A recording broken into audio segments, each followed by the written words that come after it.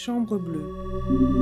1. La chambre bleue a 7 mètres de long, 6 mètres de large et près de 5 mètres de haut. Elle prend jour au moyen d'une fenêtre étroite, emprisonnée par un grillage.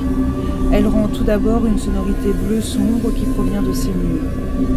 La pierre est couverte de dessins réguliers dont le motif est un feuillage gros bleu peint sur un fond couleur de ciel. Le plâtre est également orné. On y a représenté un énorme rideau jaune d'or. D'un côté, ce rideau fictif retombe, par une habile illusion d'optique, plongeant, on dirait, dans la chambre même. À l'opposé, il se déchire avec fracas pour laisser voir le ciel étoilé et une balustrade qui donne le vertige, sur laquelle un ange grassouillé est assis en souriant. La chambre bleue est silencieuse, ayant beaucoup d'histoire. L'air a une odeur de songe et de calcaire creux. La chambre occupe l'angle midi-est de la villa antica établie au milieu de la terrasse mélancolique et gaie et spirituelle et enfin admirable sur la colline d'archéterie Teta il Gioiello dans laquelle bien des âmes ont ouvert et fermé les yeux où s'est déroulée depuis le XVIe siècle une longue aventure. Le pavement, quand on marche, rend un bruit sourd, un bruit d'année. Il a été cicativé il y a 2 ou 3 lustres, mais l'enduit a craqué sous les chaleurs de l'été et la brique apparaît partout, dessinant des cartes de géographie bizarres. L'embrasure de la porte est de pierre. La fenêtre aussi est enfoncée dans la mélancolique épaisseur d'une muraille de pierre. Cette pierre est grise, elle a l'aspect du fer. Le bois de la porte, au contraire, a un ton de miel un peu ranci. Les grillages de la fenêtre sont épais, rouillés, ils laissent passer les roses mutines au mois de mai. Les roses sont trop petites, mais aucune barre ne peut arrêter le ciel tout en profondeur et en rayons vivants, et on aperçoit encore le volume considérable d'un cyprès qui fait toujours penser au feu, tour à tour vert religieux le matin, noir à midi, soie et or vers la fin de la journée. Il y a un poêle, il est minuscule et n'a jamais rien brûlé, et pourtant son gigantesque tuyau parcourt les 2 dimensions du plus grand mur, celui que le jour de la fenêtre ne peut atteindre à l'endroit où se trouve une petite porte condamnée. Il y a aussi l'ameublement complet d'un salon. Cet ameublement dort, et l'on craint de passer auprès de certains meubles à cause de leur fragilité. La chambre est en bleu comme nous l'avons dit, les 4 fauteuils et les 7 chaises sont rouge grenat. Le rouge et le bleu échangent des provocations terribles. Le rayon du ciel arrive et entre ces 2 ennemis se fait un raccommodement provisoire de nature mélancolique. On rencontre un guéridon tourné et retourné dont la forme ne peut rester une minute tranquille. Il est en acajou et ses moulures rapportées sont en ébène. L'ovale de son plateau reçoit l'impulsion d'une courbe puis de la courbe contraire et les 2 courbes se brisent l'une contre l'autre par une pointe que les mains des jeunes femmes ont usée nerveusement tandis qu'elles écoutaient la déclaration d'amour. Sur le guéridon, un tapis au crochet, lavable, représente la crucifixion de Notre Seigneur entourée d'écailles quelconques. De petits tapis en sparterie se tiennent près devant les fauteuils à suivre les pas du visiteur. Maladroitement appliquée au grand mur est une armoire coiffeuse en bois de rose, ayant sur ses tiroirs des sujets mythologiques en ivoire probablement, Leda avec le cygne, etc. Dans un angle, le meuble nommé « serviteur muet » attend les ordres, avec ses 2 plateaux superposés autour de son pied central. Et le reste d'un lustre de Venise, ses fleurs étranges, ses bouts cassés, dont la moitié a noirci, est accroché au plafond épanche. L'inventaire est terminé. Pourtant, cet objet sur une table à l'écart de la lumière, était-ce une variété de méduses géantes ou un simple globe de verre sur une chose indéfinissable ? Le jour se retirait dans une profonde félicité. On s'approchait de l'objet. C'était bien ouvert. À l'intérieur, une montagne de cristal et moche portait de petits personnages sur le verre, quelques reflets du jour mourant par suite d'un mouvement de tête que l'on a fait, ou un fantôme de l'imagination que tant d'images du passé surexcitèrent. L'air s'épaississait autour d'une forme jeune et désirable et défunte, transparente toutefois que la main tendue pouvait traverser. Un être se reformait. À présent brillait le regard, un regard noir et dur, mais de matière transparente comme la glace.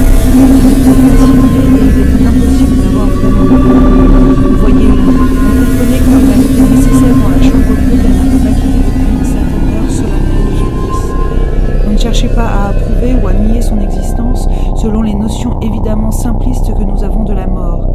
Était-ce même l'ombre d'une morte? Qui peut savoir? Paulina, 1880.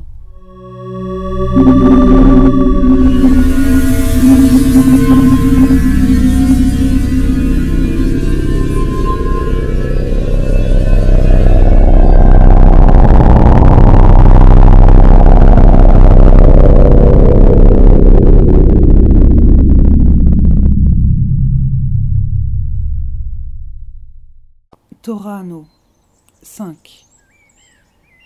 Paulina, dans une atmosphère confite, conventionnelle et immuable, où les hommes ont de la majesté et très peu d'esprit, où les femmes ne s'occupent qu'à entretenir leur charme paresseux, une vie qui n'avait ni fête, ni fantaisie, ni plaisir, ni âpreté, ni tragédie, mais beaucoup de méfiance, concentrée autour d'intérêts religieux et d'intérêts financiers, Paulina serait morte si elle n'avait pas été gaie de sa nature.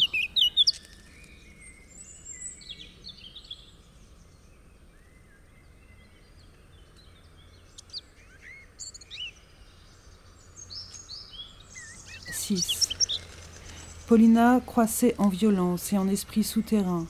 À 13 ans, elle avait sa vie intérieure.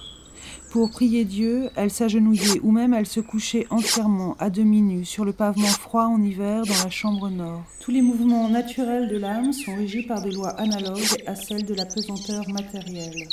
La grâce seule fait exception. Le vent qui passait sur son jeune corps l'épouvantait et l'exaltait au plus haut point. Niobé aussi aux beaux cheveux a pensé à manger. Cela est sublime à la manière de l'espace dans les fresques de Giotto. Une humiliation qui force à renoncer même au désespoir. Un accès de gaieté la guérissait de ses dévotions. Elle déclarait Milan odieux. Elle obtenait la permission de fuir dans une de ses terres, sous la garde de mademoiselle Priscilla, personne absolument sûre qui lui enseignait le piano et l'histoire sainte, et dont le regard était aussi méfiant que celui du signor Mario Pandolfini lui-même. Paulina courait le long des petits canaux sur l'herbe nouvelle, et dans l'eau jusqu'aux cuisses en avril, elle mangeait des fleurs à pleine bouche. Elle se croyait aimée par le vent comme certaines créatures mythologiques. Elle connaissait les légendes des paysans ou les histoires des anciens dieux, faisait parler les arbres, devenait dryade et croyait même intriguer avec un faune dans la plus grande des bandites, celle de Torano, où une très sombre cypressia descendait sur le lac de Côme.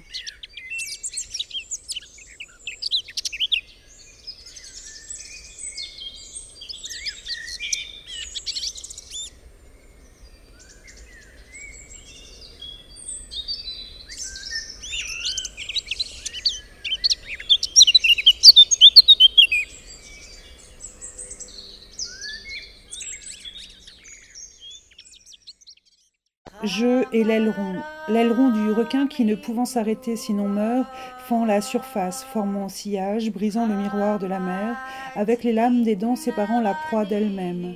Le jeu est le signal immergé d'une puissante machinerie singularisante qu'on ne peut exterminer parce qu'utile, ne serait-ce que comme paroi, point d'appui et de départ de l'origine du et dans le texte. Ce n'est plus le système de chambres closes en chapelet qui descend des dieux, de la muse ou d'un soi transcendant pour une réalité transcendée, mais la vie d'un élément grammatical signifiant. 04 12 01 11h15, nuit agitée.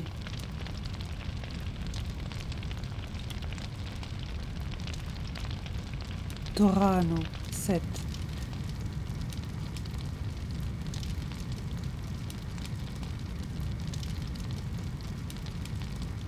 Il y a 2 façons de faire rentrer un requin en catalepsie.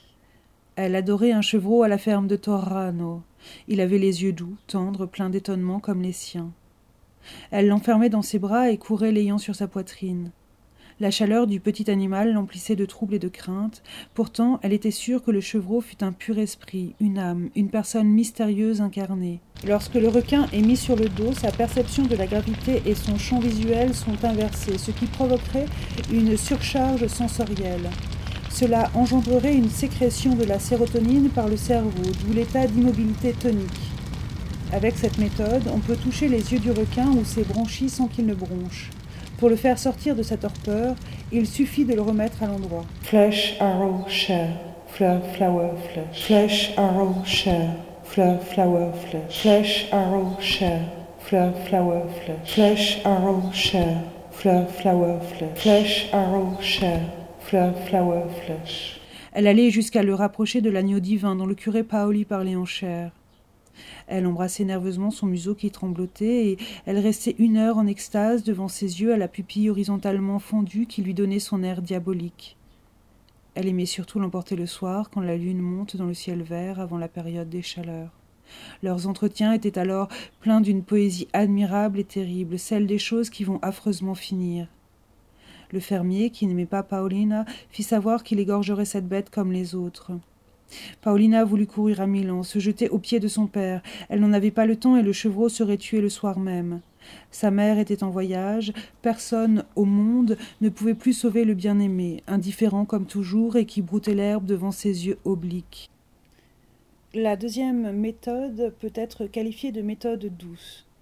En effet, on peut faire rentrer les requins en état d'immobilité tonique en les caressant. Leur museau est criblé de capteurs sensoriels appelés ampoules de Lorenzini.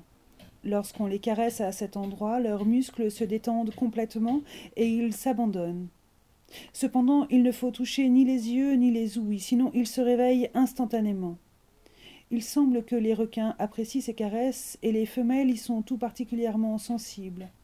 Mike Rosen a même réussi à faire rentrer en catalepsie une femelle requin-tigre de plus d'1 tonne avec cette méthode. Alors l'esprit de Paulina fit une brusque conversion. Entrant dans l'étable, elle déclara que le chevreau serait tué, mais tué par sa main à elle. Le fermier méchant ricana, l'aida, poussa sa main. Elle sentit le couteau pénétrer dans le cou de la bête, sa main fut mouillée de sang chaud, elle était droite, glacée, le regard terriblement absent, et seule sa petite lèvre inférieure avait une palpitation. Torano, 11. Je suis bien formé, ils sont 2, les biches. Le contour est poli comme l'ivoire, ainsi font les peintres dans les peintures. Oh Madonna, mes seins, mes petits seins, vous êtes des biches. Voulez-vous venir sur la montagne ? Non. Nous voulons rester ici. Être conscient, c'est savoir où finit la monotonie. L'absence de preuve n'est pas preuve de l'absence. Ping, pong. Dans les jardins baroques traversés de ponts dont le bois est en béton, culé plus ce plateau, un pied posé sur cette table de jeu instable sur 1000 petits cailloux, s'y érige l'enclos grillagé où sont X, Y ou Z, biche et serre, béton brut, empreinte d'un même moule. Pour l'aider, le trou nécessaire est mimé anus défoncé, sans désir de revanche, avec désir de rejeu. Cette volonté, quel que soit le jeu, bilboquet, bridge, boule de fort, de geisha, les échecs, durcis, pointe de la langue dans le bandon. Plus encore, car bien baiser ne se dépare jamais d'intelligence. Le cadre de mon miroir contient exactement ma poitrine, pas trop forte, pas trop lourde, pas trop tendue. J'ai horreur de cette comtesse Lucia avec son tremblement agité. Lui, au moins, ne m'a pas touchée. Personne, pas une comme moi. Je suis belle, je suis adorable, je suis adorée, adorable, je t'adore. Oh mon ami, tu es une parfaite beauté, je voudrais t'avoir. Si tu étais réelle, je voudrais baiser ton âme.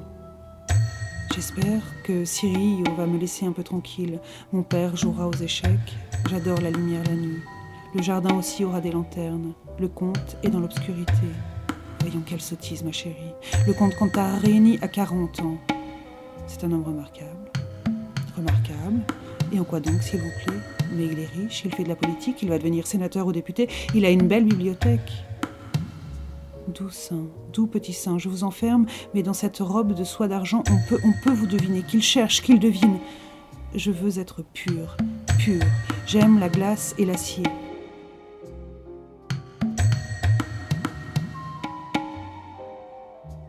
Un courant d'air glacé m'accueillit dehors. Le crépuscule tombait. Certaines surfaces délaissées par l'eau avaient achevé leur construction. Je ne cherchais pas le raccourci, mais empruntais un chemin que je savais mener à la plage. De buée et de gouttes. Le gel avait tué toutes les plantes tropicales que je me transformais en une glace turquoise.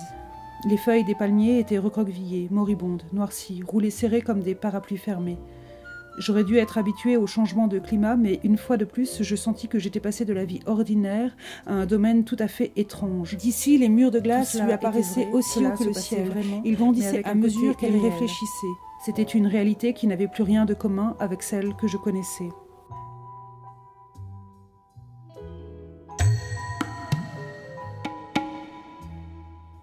Soudain, à travers les tourbillons de neige, j'aperçus la fille qui s'enfuyait en direction de la glace. J'essayais de crier « Arrêtez, revenez !» Mais l'air polaire me rongea la gorge et ma voix fut emportée par le vent. Je courus après elle, enveloppée d'une brume de neige poudreuse. Je pouvais à peine la voir. C'était à peine si mes yeux pouvaient distinguer quelque chose. Je dus m'arrêter et essuyer péniblement les cristaux de glace qui se formaient sur mes yeux avant de pouvoir continuer. Le vent meurtrier ne cessait de me repousser.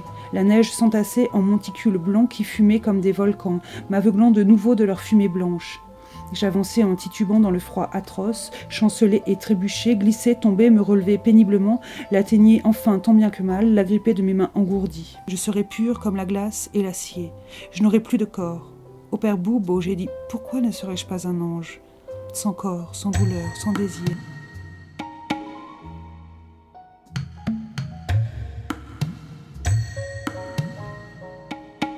L'endroit fourmillé de pavillons et de chapiteaux, tant et tant qu'il y était impossible de les dénombrer. Non, il est délicieux, le conte Michel et ressemble au père Boubo. Non, quelle idée ridicule. Michel et Boubo, je suis une sotte, mon corps est moins belle, je vais me mettre en retard. Ma poitrine serait-elle plus jolie que mon visage ? J'ai 19 ans. Je suis pleine de contradictions, mais non, cher papillon, prends garde à la flamme, en voilà encore un qui va mourir comme celui de l'autre soir. Il va mourir tout de suite. Il revient dans le feu malgré lui, il ne comprend pas le feu et la moitié d'une aile est déjà brûlée. Il revient encore, mais c'est le feu, malheureux papillon, c'est le feu. Je suis pleine de contradictions, mais non, cher papillon, prends garde à la flamme, en voilà encore un qui va mourir comme celui de l'autre soir. Il va mourir tout de suite. Il revient dans le feu malgré lui, il ne comprend pas le feu et la moitié d'une aile est déjà brûlée. Il revient encore, mais c'est le feu, malheureux papillon, c'est le feu. Bon.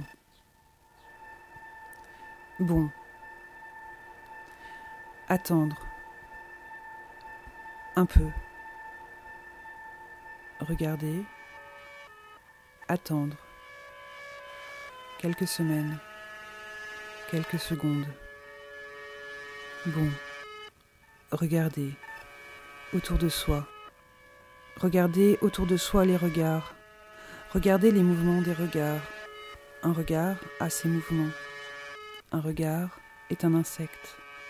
Un regard est une mouche, une phalène, une luciole. Autour. Ces mouvements autour de la chair. Morte, vivante. Flesh, arrow, chair, flower, flesh. Flesh, arrow, chair, flower, flesh. Flèche. Une mouche sûre. Un tronc de peuplier blanc, sûr. Une phalène sur un tronc, noir. Un papillon blanc sur un tronc noir. Noir de charbon, dessus. Suivre ses mouvements. Dans le noir, la nuit, une luciole dans la nuit. Dans les lumières de la ville disparaissent les étoiles. Détails. Les insectes peuvent être considérés comme des détails. Écraser ces insectes revient à détruire un monument.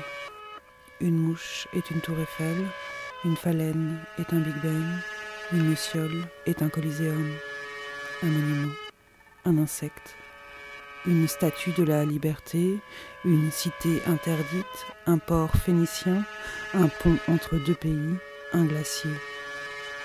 Pour leur destruction, une bombe. Ou, n'y est pas indispensable. Juste un doigt, juste user d'un doigt pour les écraser, sans y faire attention. Le mouvement nécessaire, le mouvement du doigt est déjà oublié. Ça ne s'est jamais passé, ça n'a jamais eu lieu. Ces monuments n'ont jamais existé. Ils étaient détails, ils étaient insectes. C'est possible. Je suis pleine de contradictions, mais non, cher papillon, prends garde à la flamme, en voilà encore un qui va mourir comme celui de l'autre soir. Il va mourir tout de suite, il revient dans le feu malgré lui, il ne comprend pas le feu. Tout autant que la vie, quelques minutes auparavant, la mort était étrange en cet instant. La phalène, s'étant redressée, gisait à présent très digne, avec une sereine résignation. Oh oui, semblait-elle dire, la mort est plus forte que moi. Torrano, 12. Tout se passa comme elle l'avait rêvé. Quand elle entra sous la grande lumière des bougies et des flammes de gaz, dans sa robe de soie d'argent à crinoline, qui dégageait de façon aussi aristocratique ses épaules déjà fameuses, il y eut un murmure de plaisir discret, mais très sensible parmi les danseurs, un sourire protecteur des vieilles dames, et la charmante bonhomie italienne fut un instant touchée au cœur. Dans l'ombre du jardin de pierre où les citronniers portaient des lanternes, par la grande baie ouverte sur la soirée de juin, elle apercevait le comte Michele Cantarini, silencieux et absorbé, son regard entièrement perdu dans la personne de Paulina. Torrano, 13. Il pleuvait. La tristesse italienne si particulière, avec sa luna, ou si vous voulez son cafard, imprégnait les murailles qui paraissaient suintées. Et la luna pénétrait aussi le cœur de Paulina, assise et songeuse. La chambre était sombre, emplie de nuit par en haut. Les fortes averses débordaient en ruisselant des gouttières du toit. Paulina, aux yeux cernés, délicate et sensible de n'avoir pas dormi, cherchait à découvrir le visage de cette petite peine indistincte qui abîmait son bonheur de la nuit de fête. Cirillo entra. Son visage épais, bien que souriant, n'inspirait pas confiance. Il vient pour m'ennuyer. Il m'a espionné pendant une partie de la nuit, je le sais bien. Cirillo baisa la main de sa sœur, s'informa de sa santé, fit quelques réflexions sur l'état malencontreux de l'atmosphère et, sans transition, commença une scène de jalousie. Paulina apprit qu'elle partirait très prochainement pour Torrano. Torrano, 16. Et d'où venait ce sentiment d'ennui qui se glissait comme un voleur entre tous les états contraires de son esprit? Il existe une force C'était autre chose encore que le désir de revoir son père. Sinon, l'ennui italien avec ses yeux brillants, les danses le soir au son des mandolines, l'irritation pendant le jour parce que le soleil n'est jamais couvert de nuages. Compensation. Marius imaginait la vengeance future, Napoléon songeait à la postérité, Guillaume II désirait une tasse de thé. Son imagination n'était pas assez fortement accrochée à la puissance pour traverser les années. Elle se tournait vers une tasse de thé. Que sais-je, moi? Je m'ennuie. L'extinction du désir, bouddhisme, ou le détachement, ou l'amor fati. Je voudrais être emporté par un brigand, ou faire un voyage dans la compagnie d'un prince, voir un ange marcher sur l'herbe, ou adopter un enfant pauvre. Ou le désir du bien absolu, c'est toujours la même chose. Vider le désir, la finalité de tout contenu, désirer avide, désirer sans souhait. Détacher notre désir de tous les biens et attendre. L'expérience prouve que cette attente est comblée. On touche alors le bien absolu. Un autre jour, elle imaginait une merveille plus vraisemblable. On l'a demandé en mariage. Morale et littérature. Notre vie réelle est plus qu'aux trois quarts composée d'imagination et de fiction. Rares sont les vrais contacts avec le bien et le mal. Elle montait l'escalier de la Cipressaia et balançait si elle répondrait oui ou non. Comment ouvrir, en permanence ouvrir, pic, haut des jambes, charnière des portes, porte du mur du langage, love, love, ouvrir. Il y aurait des tours à roulettes sur des plaques de différentes natures. C'était un dessin pris dans les brumes matinales des pics karstiques de Xi Jinping. Il y a eu quelque chose qui ressemblait à l'apparition du butinement d'un colibri. Butiner, butin. Dans la nature vivante de minuscules trésors, hier est arrivée une encre prise dans un cœur.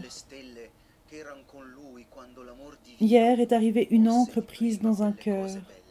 L'exosquelette d'une cigale, sa mue, sa peau, blanche, transparente et cassante. Les cigales faisaient leur bruit, fusant pour la fin du jour. L'exosquelette d'une cigale, sa mue, sa peau, blanche, transparente et cassante. La cartographie de mouvements amoureux adressés à plusieurs milliers de kilomètres. Et un grand calme rose était descendu sur les montagnes de l'autre rive. L'eau, que l'on voyait par-dessus les toits, était déjà un peu noire. Un trou sur un mur est noir, une phalène est devenue noire. Un insecte sur ce mur est un trou dans ce mur. Un trou dans un mur est un passage. Un détail dans le mur du langage est un trou noir. Un trou noir est un glacier, est un monument. Pour leur destruction, une bombe.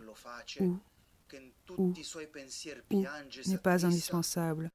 Les cigales faisaient leur bruit, fusant pour la fin du jour, et un grand calme rose était descendu sur les montagnes de l'autre rive.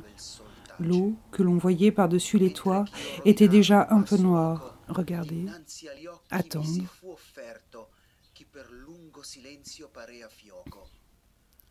Les détails ne sont pas des chevaux. Un cheval n'est pas un insecte. Attendre.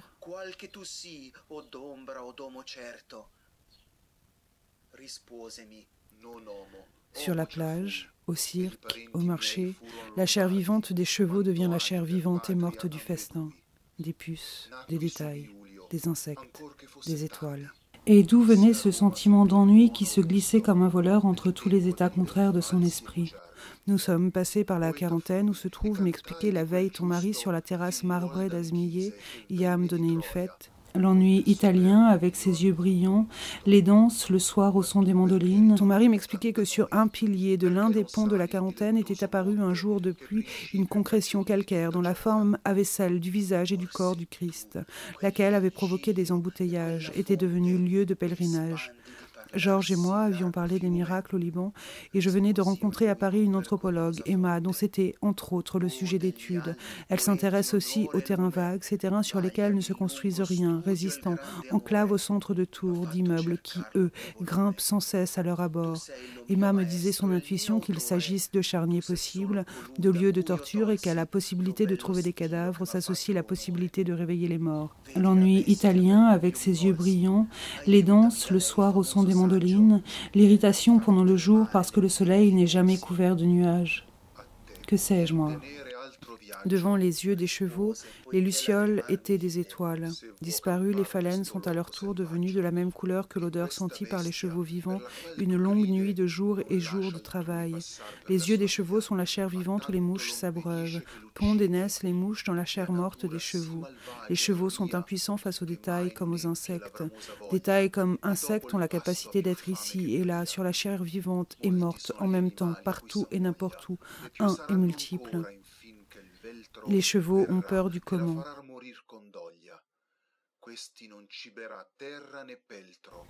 Et d'où venait ce sentiment d'ennui qui se glissait comme un voleur entre tous les états contraires de son esprit? C'était autre chose encore que le désir de revoir son père. L'ennui italien avec ses yeux brillants, les danses le soir au son des mandolines, l'irritation pendant le jour parce que le soleil n'est jamais couvert de nuages. Que sais-je, moi? Je m'ennuie. Je voudrais être emportée par un brigand, ou faire un voyage dans la compagnie d'un prince, voir un ange marcher sur l'herbe, ou adopter un enfant pauvre. Un autre jour, elle imaginait une merveille plus vraisemblable. On la demandait en mariage. Elle montait l'escalier de la cypressaia et balançait si elle répondrait oui ou non. Les cigales faisaient leur bruit, fusant pour la fin du jour, et un grand calme rose était descendu sur les montagnes de l'autre rive. L'eau, que l'on voyait par-dessus les toits, était déjà un peu noire. C'est dans la cypressaia, le plus souvent vers le soir, comme aujourd'hui, que nous avons lu et chanté la Divina Commedia, une partie de l'Inferno et il Paradiso. Et ensuite, j'ai su qu'il existait un monde plus immense, plus terrible, plus éternel que ce monde. C'est après la Divina Commedia que tout changea et que la vie cessa d'être enfantine et bonne.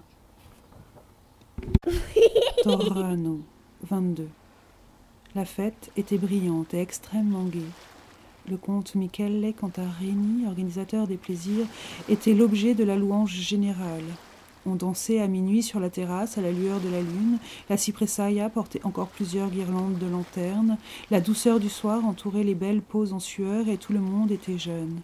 Les lueurs, les yeux profonds, les sourires, les dents claires dispersaient toutes les peines intérieures. La salle d'honneur de la villa, dénudée et vivement éclairée, contenait tous ces danseurs, 2 petits orchestres, l'un viennois dans la salle, l'autre napolitain au dehors, faisaient rage ou répandaient le narcotique de la valse. Même ce grognon de Cirillo se représentait avec plaisir que la réception des thés offerte par les Pandolfini à la noblesse environnante et au préfet de Côme réunissait une centaine de personnes, parmi lesquelles les plus jolies femmes de la région du lac, et que le bruit de cette soirée parviendrait jusqu'à Milan. À minuit et quart, le comte Michele croisa Paulina en passant d'une pièce à l'autre. Il prit le temps de lui dire « Cette nuit, à 2 heures, je serai à la porte de la chambre de votre père. Il sera endormi. Vous viendrez m'ouvrir. Vous savez où est la clé. Vous la prendrez sous son oreiller. N'en faites rien, n'en faites rien. Cette nuit, 2 heures, restez derrière la porte de communication, dans votre petit couloir, afin de m'entendre frapper. » Chambre bleue. 1. La chambre bleue a 7 mètres de long, 6 mètres de large et près de 5 mètres de haut. Elle prend jour au moyen d'une fenêtre étroite emprisonnée par un grillage. Elle rend tout d'abord une sonorité bleu sombre qui provient de ses murs. La pierre est couverte de dessins réguliers dont le motif est un feuillage gros bleu peint sur un fond couleur de ciel. Le plâtre est également orné. On y a représenté un énorme rideau jaune d'or.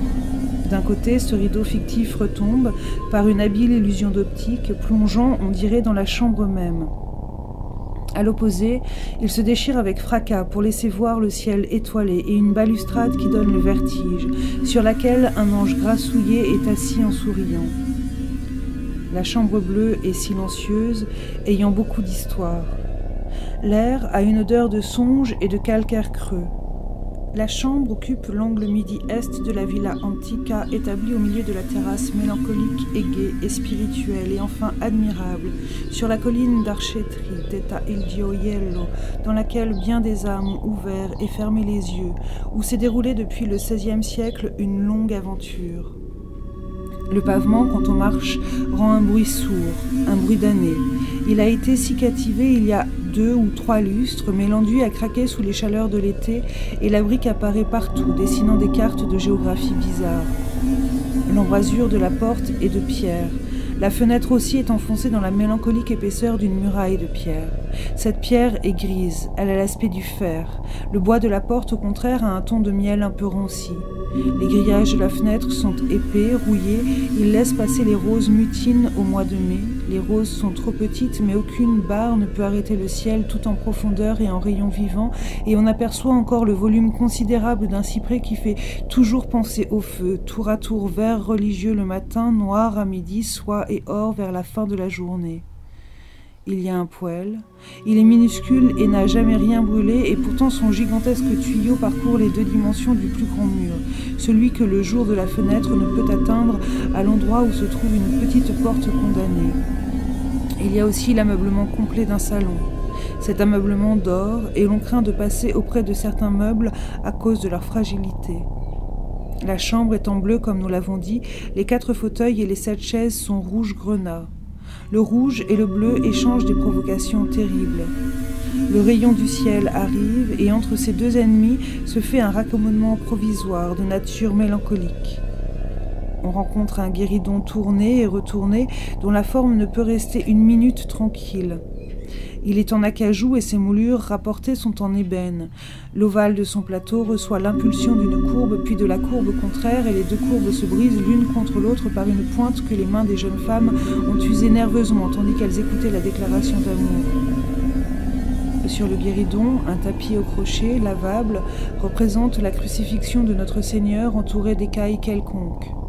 De petits tapis en sparterie se tiennent près devant les fauteuils à suivre les pas du visiteur. Maladroitement appliquée au grand mur est une armoire coiffeuse en bois de rose, ayant sur ses tiroirs des sujets mythologiques en ivoire probablement, Leda avec le cygne, etc. Dans un angle, le meuble nommé « serviteur muet » attend les ordres, avec ses 2 plateaux superposés autour de son pied central. Et le reste d'un lustre de Venise, ses fleurs étranges, ses bouts cassés, dont la moitié a noirci, est accroché au plafond épanche. L'inventaire est terminé.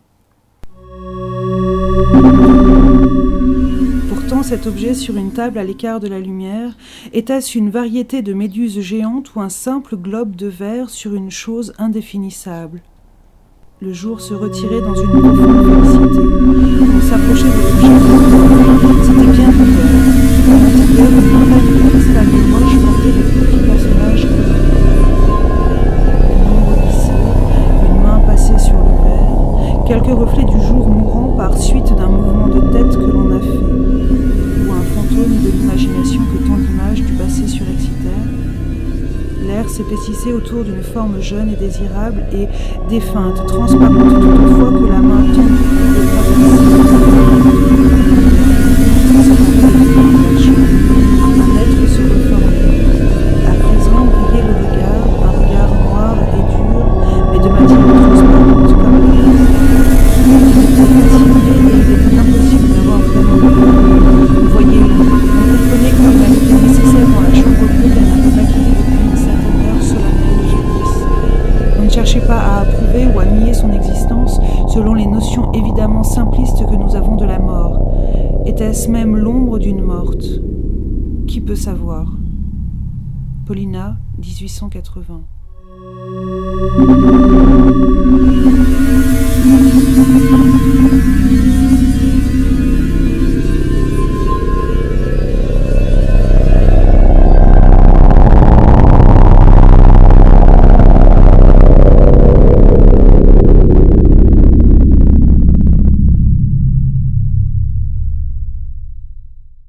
Torano, 5.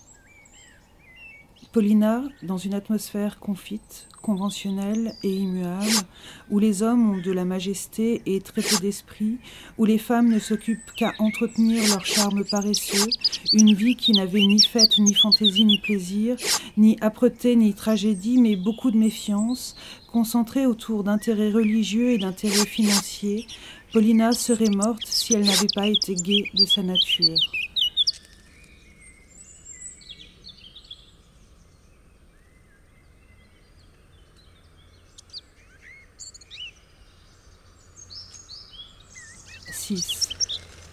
Paulina croissait en violence et en esprit souterrain. À 13 ans, elle avait sa vie intérieure. Pour prier Dieu, elle s'agenouillait ou même elle se couchait entièrement, à demi nue, sur le pavement froid en hiver dans la chambre nord. Tous les mouvements naturels de l'âme sont régis par des lois analogues à celles de la pesanteur matérielle. La grâce seule fait exception. Le vent qui passait sur son jeune corps l'épouvantait et l'exaltait au plus haut point. Niobé aussi aux beaux cheveux a pensé à manger. Cela est sublime à la manière de l'espace dans les fresques de Giotto. Une humiliation qui force à renoncer même au désespoir. Un accès de gaieté la guérissait de ses dévotions. Elle déclarait Milan odieux. Elle obtenait la permission de fuir dans une de ses terres, sous la garde de mademoiselle Priscilla, personne absolument sûre qu'il lui enseignait le piano et l'histoire sainte, et dont le regard était aussi méfiant que celui du signor Mario Pandolfini lui-même. Paulina courait le long des petits canaux sur l'herbe nouvelle, et dans l'eau jusqu'aux cuisses en avril, elle mangeait des fleurs à pleine bouche. Elle se croyait aimée par le vent comme certaines créatures mythologiques. Elle connaissait les légendes des paysans ou les histoires des anciens dieux, faisait parler les arbres, devenait dryade et croyait même intriguer avec un faune dans la plus grande des bandites, celle de Torano, où une très sombre cypressia descendait sur le lac de Côme.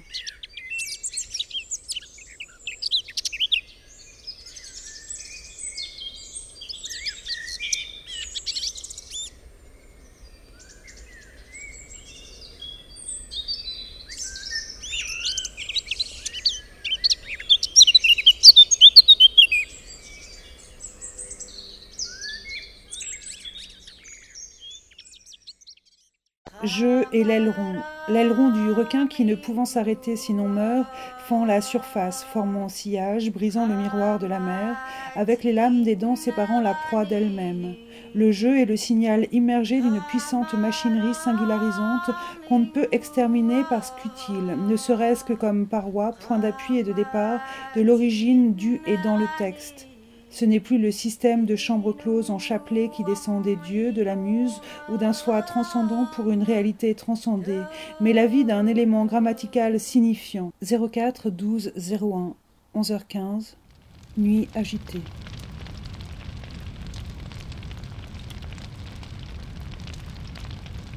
Torano, 7.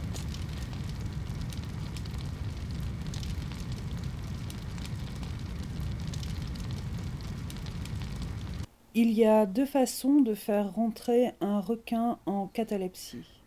Elle adorait un chevreau à la ferme de Torano. Il avait les yeux doux, tendres, pleins d'étonnement comme les siens.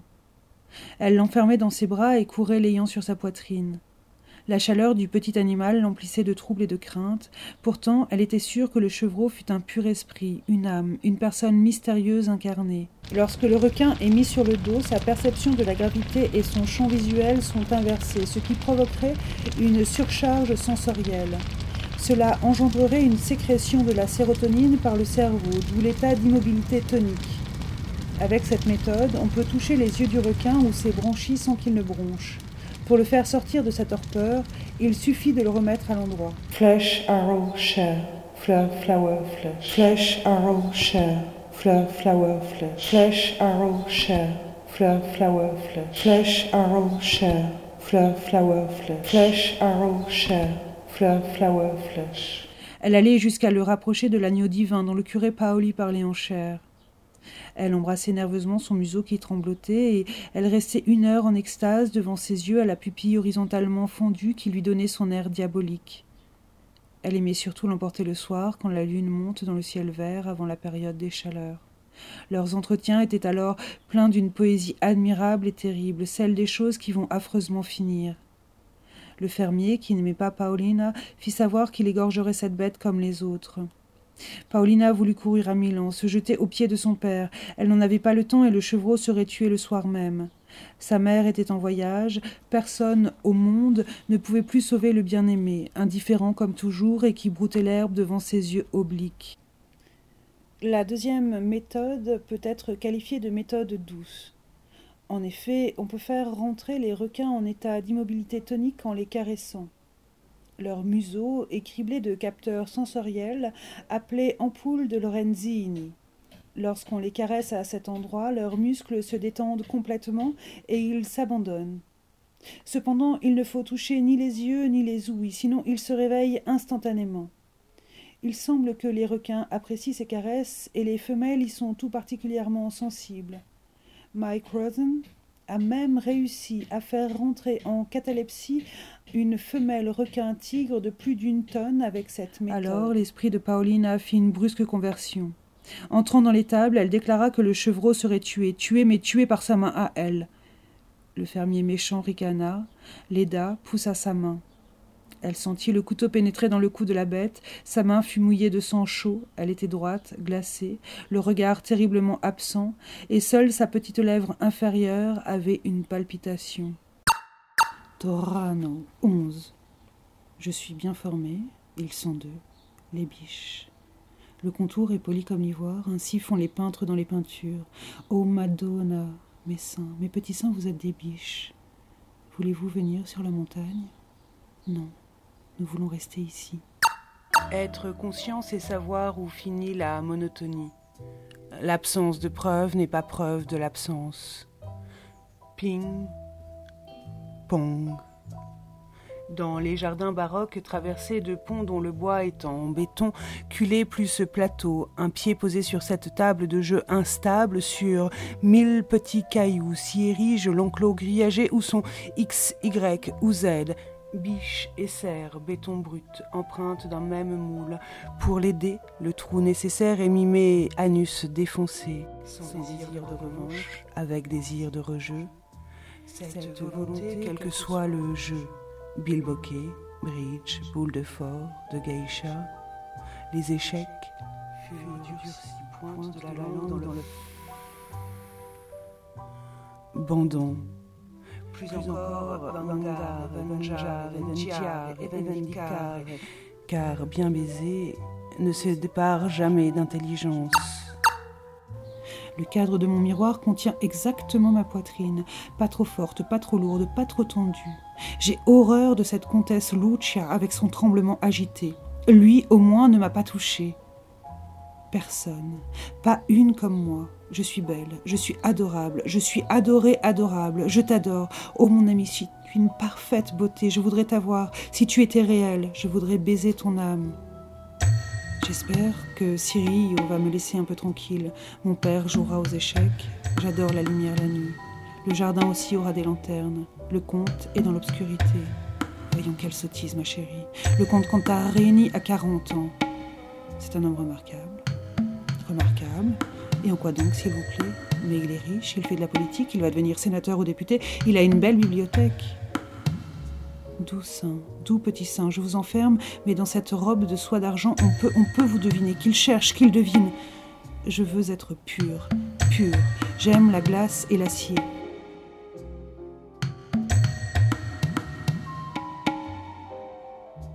Un courant d'air glacé m'accueillit dehors.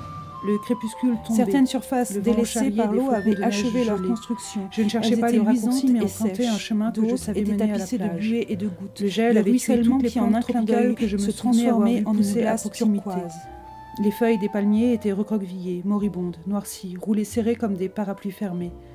J'aurais dû être habituée au changement de climat, mais une fois de plus, je sentis que j'étais passée de la vie ordinaire à un domaine tout à fait étrange. D'ici, les murs de glace lui apparaissaient aussi haut que le ciel. Ils grandissaient à mesure qu'elle réfléchissait. C'était une réalité qui n'avait plus rien de commun avec celle que je connaissais.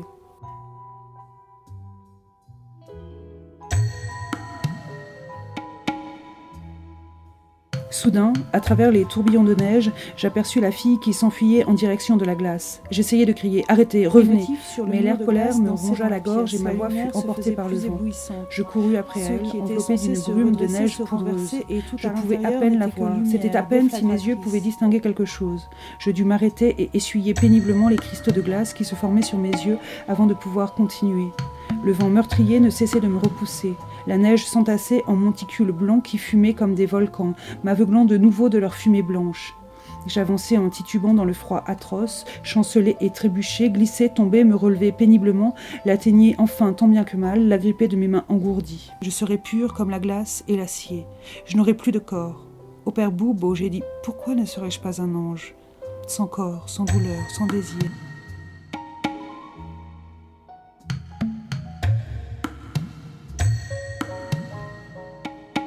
L'endroit fourmillé de pavillons et de chapiteaux, tant et tant qu'il y était impossible de les dénombrer. Non, il est délicieux, le conte Michael les ressemble au père Boubo. Non, quelle idée ridicule. Michael et Boubo, je suis une sotte. Mon corps se me fait moins belle, je vais me mettre en retard.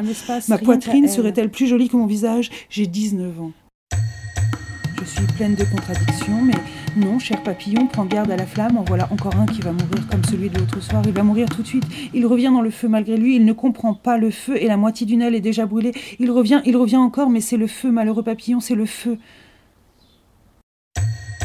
Je suis pleine de contradictions, mais non, cher papillon, prends garde à la flamme, en voilà encore un qui va mourir comme celui de l'autre soir. Il va mourir tout de suite. Il revient dans le feu malgré lui, il ne comprend pas le feu et la moitié d'une aile est déjà brûlée. Il revient encore, mais c'est le feu, malheureux papillon, c'est le feu. Bon.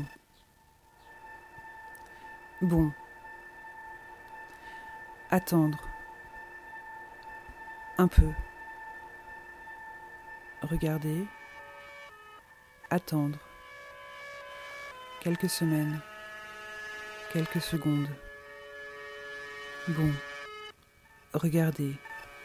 Autour de soi. Regarder autour de soi les regards. Regarder les mouvements des regards. Un regard a ses mouvements. Un regard est un insecte.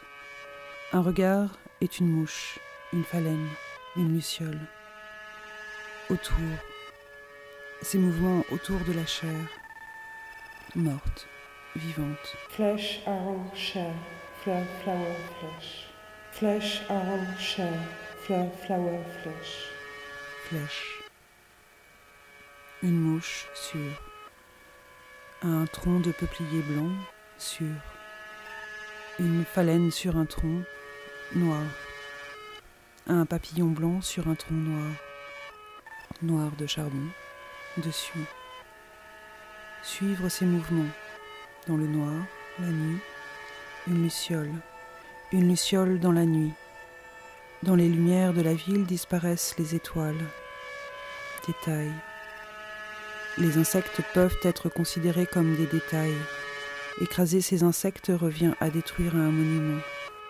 Une mouche est une tour Eiffel, une phalène est un Big Ben, une luciole est un Coliséum, un monument, un insecte, une statue de la liberté, une cité interdite, un port phénicien, un pont entre deux pays, un glacier. Pour leur destruction, une bombe. Ou n'est pas indispensable, juste un doigt, juste user d'un doigt pour les écraser, sans y faire attention. Le mouvement nécessaire, le mouvement du doigt est déjà oublié, ça ne s'est jamais passé, ça n'a jamais eu lieu, ces monuments n'ont jamais existé, ils étaient détails, ils étaient insectes, c'est possible. Je suis pleine de contradictions, mais non, cher papillon, prends garde à la flamme, en voilà encore un qui va mourir comme celui de l'autre soir. Il va mourir tout de suite, il revient dans le feu malgré lui, il ne comprend pas le feu. Tout autant que la vie, quelques minutes auparavant, la mort était étrange en cet instant. La phalène, s'étant redressée, gisait à présent très digne, avec une sereine résignation. « Oh oui, semblait-elle dire, la mort est plus forte que moi. » Torrano, 12. Tout se passa comme elle l'avait rêvé. Quand elle entra sous la grande lumière des bougies et des flammes de gaz, dans sa robe de soie d'argent à crinoline, qui dégageait de façon aussi aristocratique ses épaules déjà fameuses, il y eut un murmure de plaisir discret, mais très sensible parmi les danseurs, un sourire protecteur des vieilles dames, et la charmante bonhomie italienne fut un instant touchée au cœur. Dans l'ombre du jardin de pierre où les citronniers portaient des lanternes, par la grande baie ouverte sur la soirée de juin, elle apercevait le comte Michele Cantarini, silencieux et absorbé, son regard entièrement perdu dans la personne de Paulina. Torrano, 13. Il pleuvait. La tristesse italienne si particulière, avec sa luna, ou si vous voulez son cafard, imprégnait les murailles qui paraissaient suintées. Et la lune pénétrait aussi les cœurs de Paulina, assise et songeuse. La chambre était sombre, emplie de nuit par en haut. Les fortes averses débordaient en ruisselant des gouttières du toit. Paulina, aux yeux cernés, délicate et sensible de n'avoir pas dormi, cherchait à découvrir le visage de cette petite peine indistincte qui abîmait son bonheur de la nuit de fête. Cirillo entra. Son visage épais, bien que souriant, n'inspirait pas confiance. Il vient pour m'ennuyer. Il m'a espionné pendant une partie de la nuit, je le sais bien. Cirillo baisa la main de sa sœur, s'informa de sa santé, fit quelques réflexions sur l'état malencontreux de l'atmosphère et, sans transition, commença une scène de jalousie. Paulina apprit qu'elle partirait très prochainement pour Torrano. Torrano, 16. Et d'où venait ce sentiment d'ennui qui se glissait comme un voleur entre tous les états contraires de son esprit? Il existe une C'était autre chose encore que le désir de revoir son père. Sinon, l'ennui italien avec ses yeux brillants, les danses le soir au son des mandolines, l'irritation pendant le jour parce que le soleil n'est jamais couvert de nuages. Compensation. Marius imaginait la vengeance future, Napoléon songeait à la postérité, Guillaume II désirait une tasse de thé. Son imagination n'était pas assez fortement accrochée à la puissance pour traverser les années. Elle se tournait vers une tasse de thé. Que sais-je, moi? Je m'ennuie. L'extinction du désir, bouddhisme, ou le détachement, ou l'amor fati. Je voudrais être emporté par un brigand, ou faire un voyage dans la compagnie d'un prince, voir un ange marcher sur l'herbe, ou adopter un enfant pauvre. Ou le désir du bien absolu, c'est toujours la même chose. Vider le désir, la finalité de tout contenu, désirer à vide, désirer sans souhait. Détacher notre désir de tous les biens et attendre. L'expérience prouve que cette attente est comblée. On touche alors le bien absolu. Un autre jour, elle imaginait une merveille plus vraisemblable. On la demandait en mariage. Morale et littérature. Notre vie réelle est plus qu'aux 3/4 composée d'imagination et de fiction. Rares sont les vrais contacts avec le bien et le mal. Elle montait l'escalier de la Cipressaia et balançait si elle répondrait oui ou non. Comment ouvrir, en permanence ouvrir, pic, haut des jambes, charnière des portes, porte du mur du langage, love, love, ouvrir. Il y aurait des tours à roulettes sur des plaques de différentes natures. C'était un dessin pris dans les brumes matinales des pics karstiques de Xi Jinping. Il y a eu quelque chose qui ressemblait à l'apparition du butinement d'un colibri. Butiner, butin. Dans la nature vivante de minuscules trésors, hier est arrivée une encre prise dans un cœur. Hier est arrivée une encre prise dans un cœur. L'exosquelette d'une cigale, sa mue, sa peau, blanche, transparente et cassante. Les cigales faisaient leur bruit, fusant pour la fin du jour. L'exosquelette d'une cigale, sa mue, sa peau, blanche, transparente et cassante. La cartographie de mouvements amoureux adressés à plusieurs milliers de kilomètres. Et un grand calme rose était descendu sur les montagnes de l'autre rive. L'eau, que l'on voyait par-dessus les toits, était déjà un peu noire. Un trou sur un mur est noir, une phalène est devenue noire. Un insecte sur ce mur est un trou dans ce mur. Un trou dans un mur est un passage. Un détail dans le mur du langage est un trou noir. Un trou noir est un glacier, est un monument.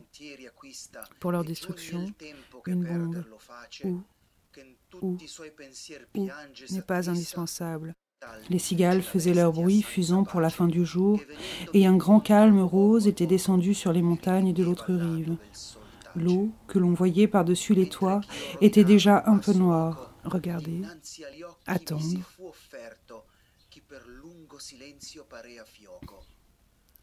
Les détails ne sont pas des chevaux.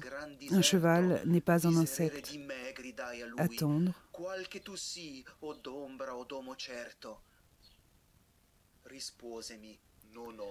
Sur la plage, au cirque, au marché, la chair vivante des chevaux devient la chair vivante et morte du festin. Des puces, des détails, des insectes, des étoiles. Et d'où venait ce sentiment d'ennui qui se glissait comme un voleur entre tous les états contraires de son esprit? Nous sommes passés par la quarantaine où se trouve m'expliquer la veille ton mari sur la terrasse marbrée d'Azmillé, y a me donné une fête. L'ennui italien avec ses yeux brillants, les danses le soir au son des mandolines. Ton mari m'expliquait que sur un pilier de l'un des ponts de la quarantaine était apparue un jour de pluie une concrétion calcaire dont la forme avait celle du visage et du corps du Christ, laquelle avait provoqué des embouteillages, était devenue lieu de pèlerinage. Georges et moi avions parlé des miracles au Liban et je venais de rencontrer à Paris une anthropologue, Emma, dont c'était, entre autres, le sujet d'étude. Elle s'intéresse aussi aux terrains vagues, ces terrains sur lesquels ne se construisent rien, résistants, enclaves au centre de tours, d'immeubles qui, eux, grimpent sans cesse à leur abord. Emma me disait son intuition qu'il s'agisse de charniers possibles, de lieux de torture et qu'à la possibilité de trouver des cadavres s'associe la possibilité de réveiller les morts. L'ennui italien avec ses yeux brillants, les danses le soir au son des mandolines, l'irritation pendant le jour parce que le soleil n'est jamais couvert de nuages. Que sais-je, moi? Devant les yeux des chevaux, les lucioles étaient des étoiles. Disparues, les phalènes sont à leur tour devenues de la même couleur que l'odeur sentie par les chevaux vivants, une longue nuit de jours et jours de travail. Les yeux des chevaux sont la chair vivante où les mouches s'abreuvent. Pondent et naissent les mouches dans la chair morte des chevaux. Les chevaux sont impuissants face aux détails comme aux insectes. Détails comme insectes ont la capacité d'être ici et là, sur la chair vivante et morte, en même temps, partout et n'importe où, un et multiple. Les chevaux ont peur du comment.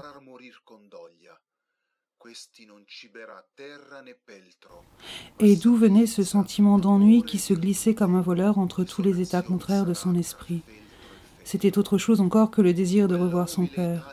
L'ennui italien avec ses yeux brillants, les danses le soir au son des mandolines, l'irritation pendant le jour parce que le soleil n'est jamais couvert de nuages.